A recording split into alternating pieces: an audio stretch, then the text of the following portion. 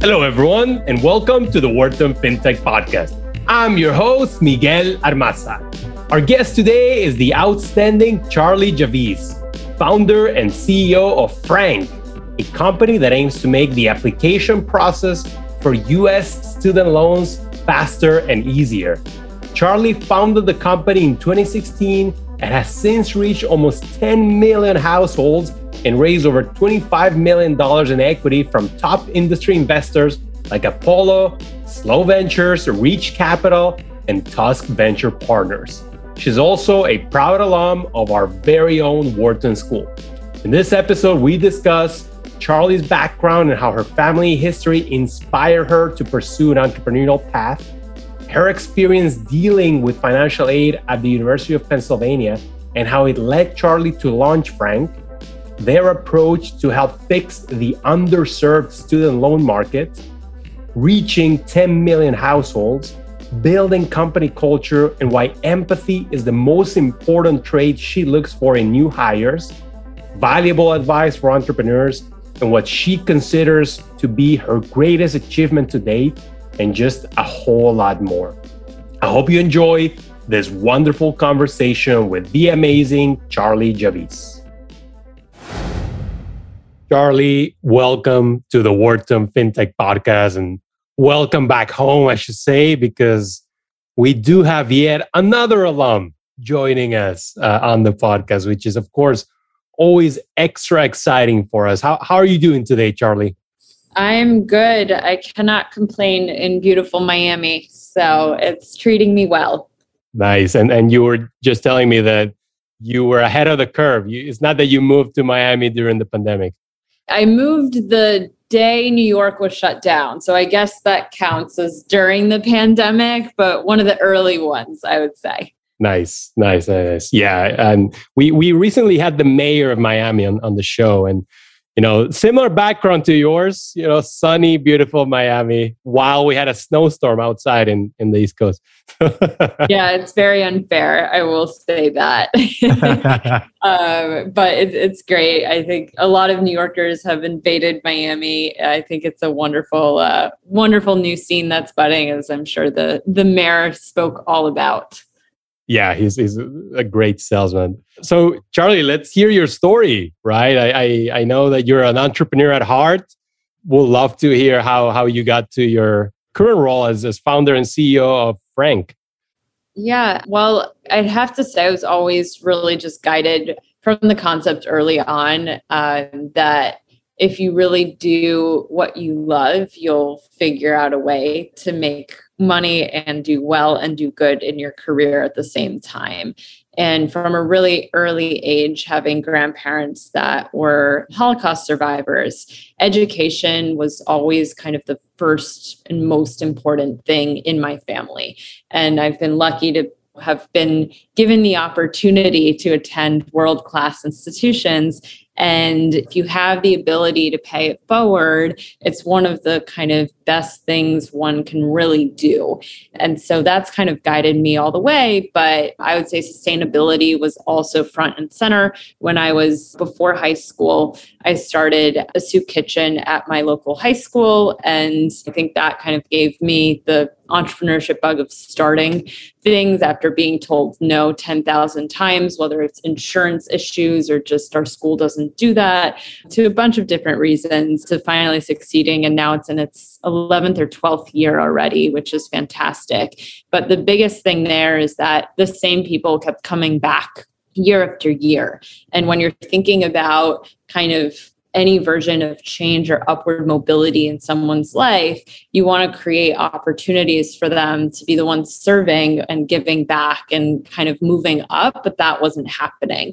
And so that was at the time where I think Muhammad Yunus won the Peace Prize and started reading a lot about microfinance and kind of the power of applying different types of business models and touching very different demographics that traditional financial institutions either was too expensive to reach not where one could make money, and something where they just really had no data and no idea how to serve this demographic. And I guess in school, really fell in love with impact investing and built out a nonprofit. A lot of the Wharton social impact programs kind of reflect that, whether it's the Turner Impact Labs or some of the different curriculum and course content to the investment fund. It was just an amazing opportunity to kind of be able to study and learn the foundations and how all of this could apply.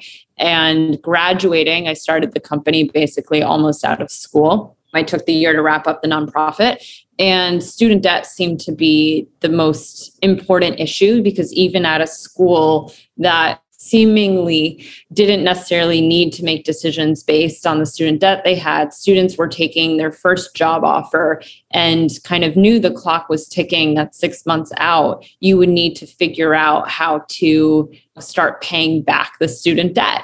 And the fact that you just spent thousands and anyway, way too much money on a degree, and then we're making decisions and then would quit a year in from whatever bank that you were unhappy with was mind-blowing. Because why is this one early decision when you're 18, don't really know what an APR is, don't really understand the impact of taking out this debt, don't know the career opportunities on the back end, could influence such life decisions. And so having been through the financial aid process myself, and have been really lucky to have kind of been awarded financial aid from Penn, every step of the way was another barrier and more difficult. And I'm one of the lucky ones. Both my parents have master's degrees.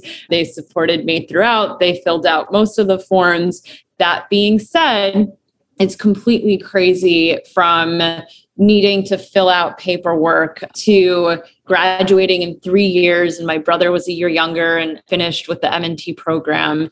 His last year, or 2 years, my parents paid the same price to have one student attending Penn than to have two students attending Penn, because of how financial aid works. And if we were totally oblivious to that, just imagine every other family out there or student out there that doesn't have the support, that doesn't have the resources, and navigating is just really challenging for a purchase that people spend over $700 billion a year on. It's totally crazy that you don't have that. And so that's kind of how Frank was born. My thesis was, if you approached finance the same way you did healthcare, from a preventive lens, you could really start changing people's trajectories. And there really wasn't a holistic financial wellness platform made for students, whether it's traditional learners graduating out of high school or frontline employees and associates trying to gain new skills. There wasn't a level of literacy that enabled you to make the right decisions for yourselves. And people are really smart, but when they're not given information, it's really challenging to make good decisions. And that's reflected overall in the market, where you have 78% of all borrowers that are not current on their student loan payments. It's a huge number. Don't only look at the delinquencies, or basically the version of bankruptcy in student loans, which is non-existent, but is still categorized almost as you should assume write-off. But those paying on time, and their minimum payment is 22%, which is really low. So it's clearly unsustainable. Graduation rates are hovering at 50% at a national level. For community colleges, it's around 30%. And so outcomes are just bad.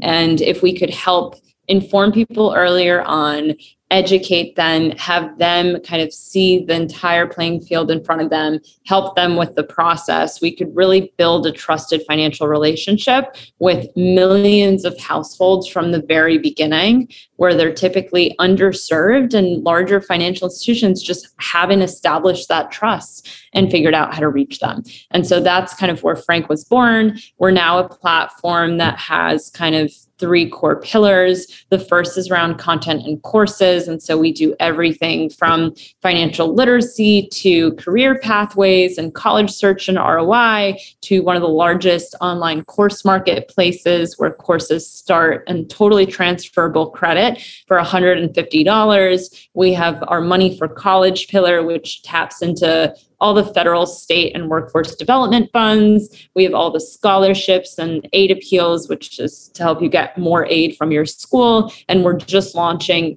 an alternative to work study for flexible jobs for students. And then cash flow management, which our first is around kind of student debt repayment and optimization to enroll into income-driven plans. And our plans are to open kind of checking, savings, and buy now, pay later for this demographic as well. So it's basically your entire stack to introduce you to the financial kind of world and make sure you're fully served and fully educated and totally transparent as you're kind of transitioning from one kind of either no money in your bank and not making money because you're not employed to studying and gainfully employed, or somebody that's looking to dramatically shift their salary expectations, end up in a different salary and life position after school. So that's what we do. We love it. The demographics are amazing.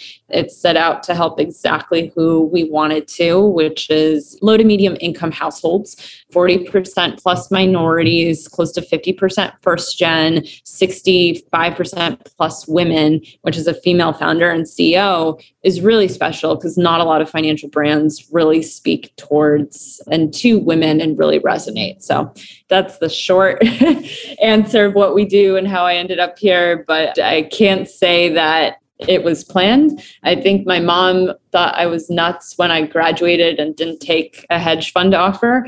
And instead of saying I'm the CEO and founder of a company, basically was like, I think she's unemployed, but she's figuring it out. Bill Gates, who dropped out, who were both men who had like big garages to go work out of. But anyway, many funny stories along the way.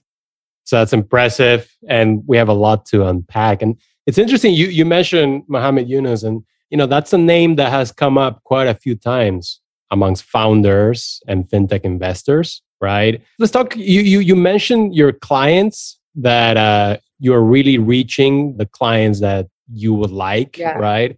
How are you getting to them? So I guess in terms of growth, we're reaching close to 5 million households. This year, we're going to be doing probably 8 to 10 million households in the US.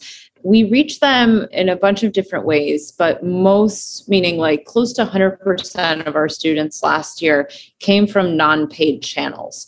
And it's really special because we have a direct-to-consumer kind of multi-channel approach. And then we also have an enterprise approach as well. So the original kind of direct-to-consumer, which is where we excelled at, really focused on being the primary resource for families. So instead of thinking about content as just an SEO farm, which most financial institutions do, it was really there to be a full resource, thousands and thousands of guides and different areas to answer the most pressing financial questions a student might have or a parent might have, from 529 plans all the way through student loan forgiveness and paying back your last payment 30 years later. And so that's kind of where we excelled at. It's not an affiliates website, so it's not like a nerd wallet. It's truly unbranded and just organic, amazing quality content there. Then we also kind of have a huge element of word of mouth where students use us, and then you start seeing hotspots around these area codes that just keep getting more dense, which is on a map. And then we also kind of have done a fantastic job when we did at the time use paid. There really aren't other services that help with financial aid other than the government. So there was a huge opportunity and huge white space to kind of go after that as well. So kind of different ways on the direct to consumer side, a very heavy investment early on in being the resource and kind of being the thought leader in this space. On the enterprise side, we now work with colleges, governments, employers, and financial institutions to be their college affordability center, basically.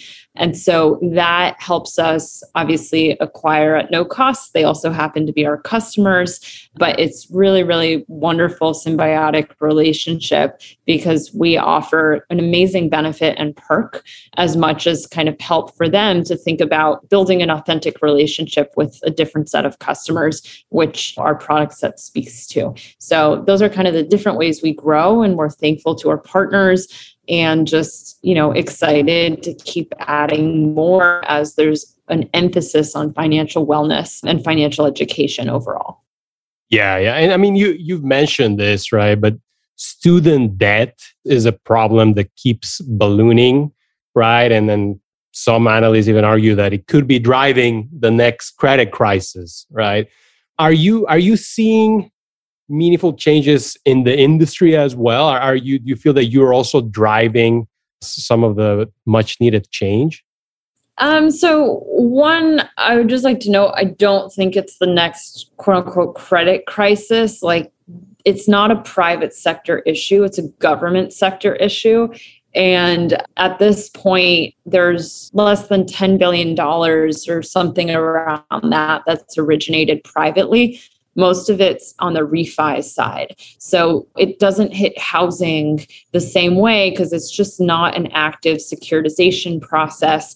And you're just not going to feel it because if people don't pay back their debt, it's a government, it's not a fund.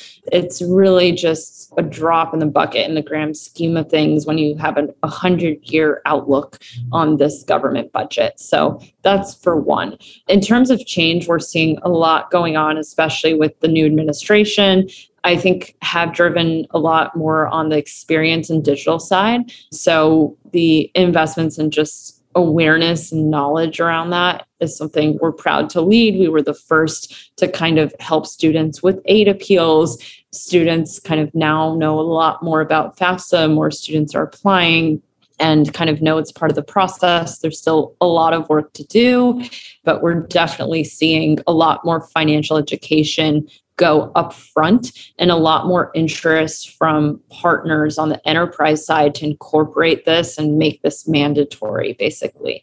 States are moving in that direction and making FAFSA completion a high school requirement. So there's a lot of moving pieces, but what we do know for sure is helping students and families better navigate financial aid and be more knowledgeable about their state of money and household finances, increases college access and affordability.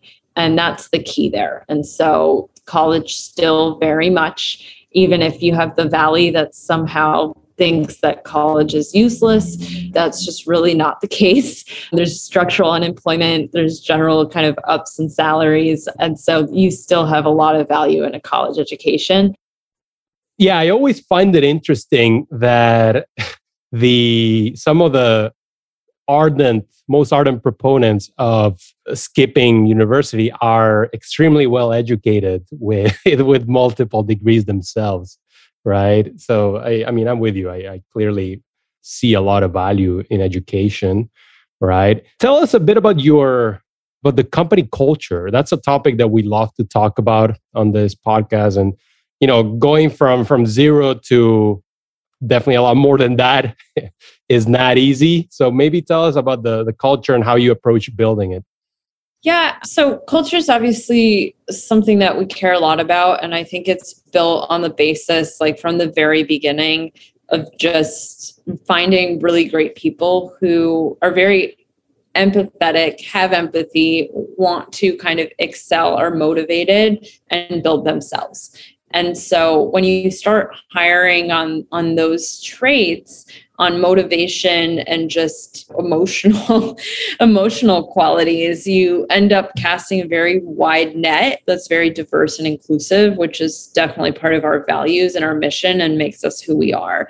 And so we just did a Fast Company piece that kind of details the breakdown of our team, but very heavy in first gen, a majority of women in the company, and a lot of immigrants and diversity. And so that kind of makes up the fabric of who we are. And in terms of culture overall, I would say obviously very inclusive, but a lot of hard work. We do not have a Valley mentality and Google and those versions of perks. We look like a lot more on the, private equity banking side, in the sense that like we all love our job. We all love to work. And if we're not going to do the work, you probably wouldn't fit in. That's just who we are. And it doesn't mean that there isn't an element of play hard as well. But there's just an assumption of just extreme professionalism, high, fast communication, and making sure that you're always and can be available. That being said, there's definitely a lot of boundaries that we draw, because one of the things that I personally did not like as the New York tech scene was budding was just this level of kind of people in WeWorks and drinking and hosting events and different elements, which could make people feel pretty uncomfortable and create scenarios that were just not needed in the workplace. And so we care a lot about when we throw events, especially for parents, because we do have a lot of people who have kids. We don't want to exclude them. And so we throw them within work hours. We will not have alcohol in the office, and we don't pay for it usually at work events, because there are lots of people, and my family included, that have had kind of issues with addiction. And so it's just having an emotional awareness to what people could be struggling with to make sure that it's an inviting and accessible workplace, and no barriers or boundaries should or could be crossed, because we're not inviting that within the workplace at any point in time. So I think that's obviously really important too. And I think it's a culture that recognizes hard work, and we promote people really fast if they're doing a great job. And so we're super excited to promote internally. And I think it motivates the team to just try their best and bring their A game, because they know that you're recognized for your work, not your age or whatever ethnicity you are, where you come from, and you're paid accordingly. And so that is very important to us as well. How big is the company in terms of people today? So we're about 20, 25 people. Very nice. Very nice. And so as you continue to scale, and you have been scaling in the last few years, what would you say have been your biggest challenges, right? Because it's not an easy journey. Yes, I think in the very beginning, the hardest part was finding and still finding communication styles that work for you and your team, right? As an entrepreneur, you're always going to be on the optimistic side, especially when you just start out and haven't, I would say, been, I don't know, slapped, but the equivalent of just what experience brings. And so, you get excited when meetings go really well, and your highs are high and your lows are low, and you might want to communicate that to the team, but that typically doesn't really help to have that level of open communication style, because a lot of people are just not used to the ups and downs and roller coasters of what startup life can be. And so finding a communication style that works, that's honest, that's transparent to the extent that it's helpful to employees, has been, will consistently improve, but probably one of the hardest challenges earliest building the company. Other challenges, I would say, it's a very competitive field. And when you're competing against people who have 10 times more budget than you, it's always fun to work magic in a budget constrained environment.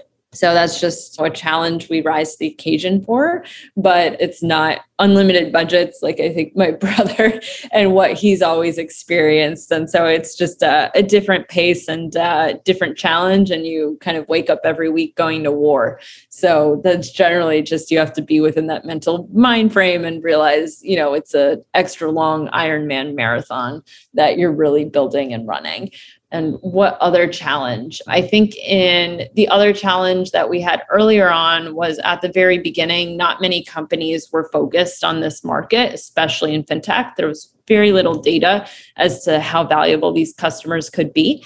And so when you have a demographic that's just so misunderstood and underserved, and you are trying to solve for their problems, and the investor base is the complete opposite of the people that you're trying to serve and building products for, there is a level of disconnect. And so in the beginning, it definitely made fundraising a lot more challenging compared to fintech startups focused on the super prime customers and the Ivy League plus and MBA world of kind of the student market.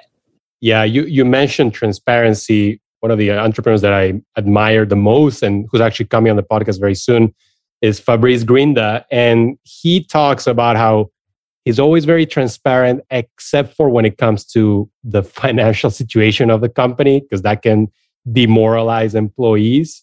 And that's connected to fundraising that you just mentioned, right? So tell us about the fundraising story, because that comes with its own set of hoops to jump through. Yeah, I mean, we've now raised close to $25 million. And, in 2017, we were probably the largest round that was led by a female CEO. And now that's changing, which is awesome.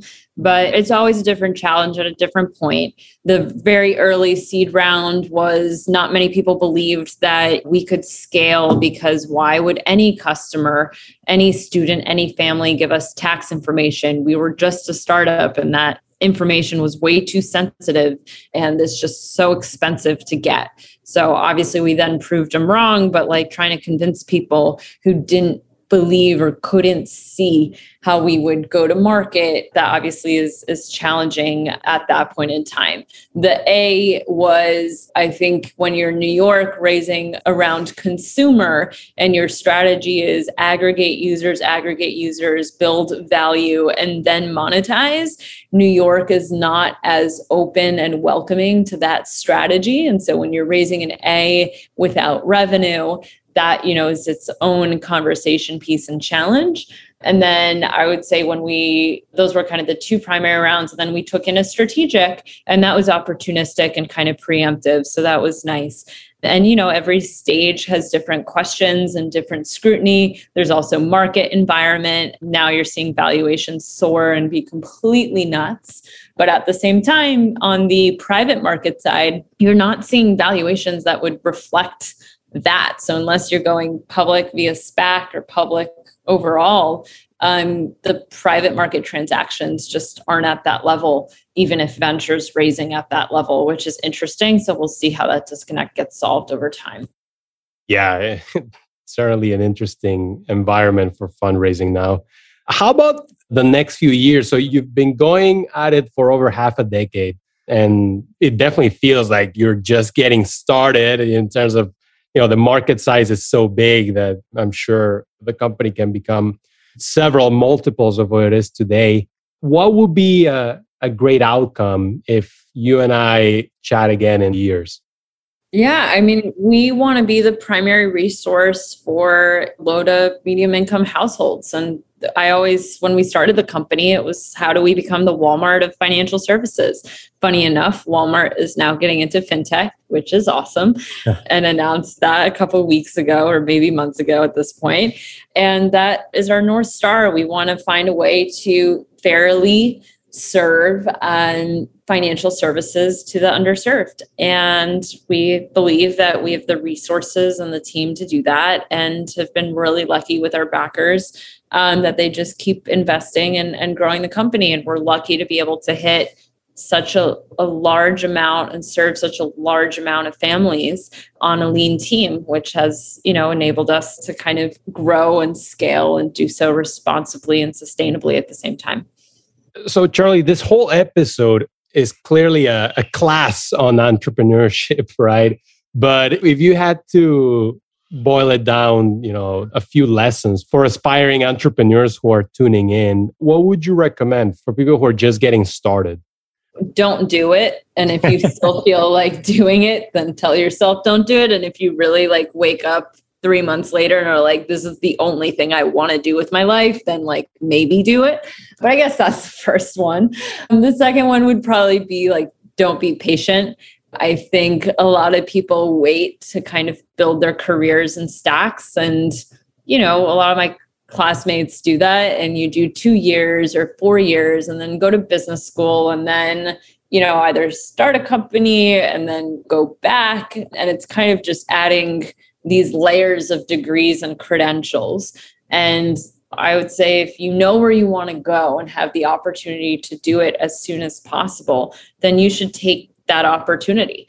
And that's kind of what I've always kind of tried to do and done. And I think it's been really awesome to see, and have been really grateful for the opportunity, and just risk very early on in a career where it doesn't necessarily your fall is a lot less painful when you fall from 1 year than if you fall from 10 years or 20 years out. And then the other thing I would say is, when you're building a company, you should really think about the people that you're bringing in, whether it's investors or teams, because at the end of the day, the people are what motivate you to get up every day and do what you do. Obviously, your customers do, but I think it was Danny Myers who always said, customers come second, my employees and people come first.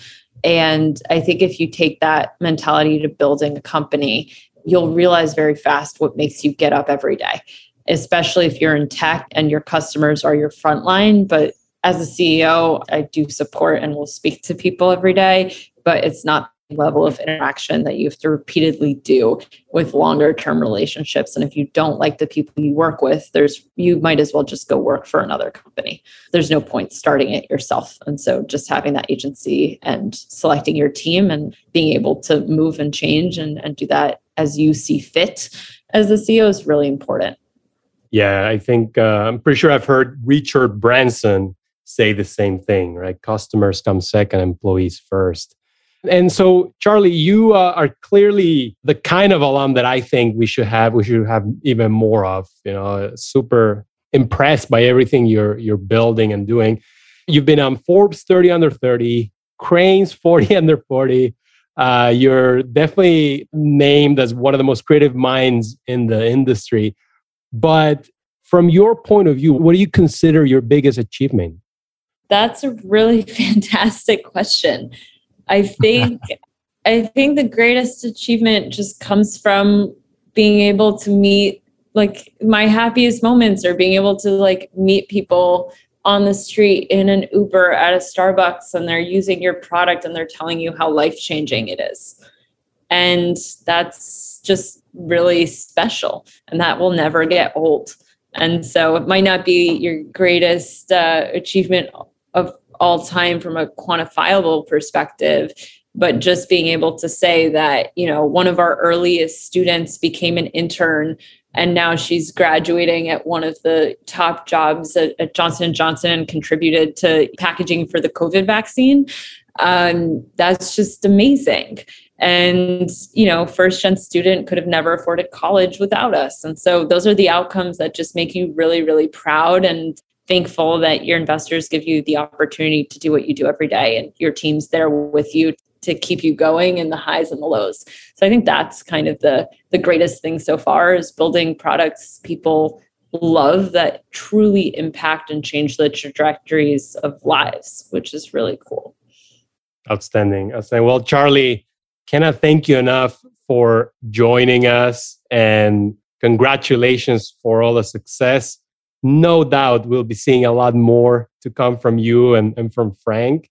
And do continue to stop by campus once COVID is over. I will definitely be coming back to Philly. I miss Philly food more than the campus. Fantastic. Thank you, Charlie. Thank you so much. Thank you for listening to today's episode of the Wharton FinTech Podcast. If you like the show, please consider leaving us a review or letting us know in the comments. It means a lot and helps spread the word to more listeners. If you want more content from our FinTech community, please subscribe to our podcast channel and find us on LinkedIn, Twitter, and the rest of social media at Wharton FinTech. You will find interviews, articles, videos, and much more analyzing all aspects of the industry. We also want to extend a special thank you to our show editor, Rafael Ostria. Signing off, I'm your host, Miguel Armaza.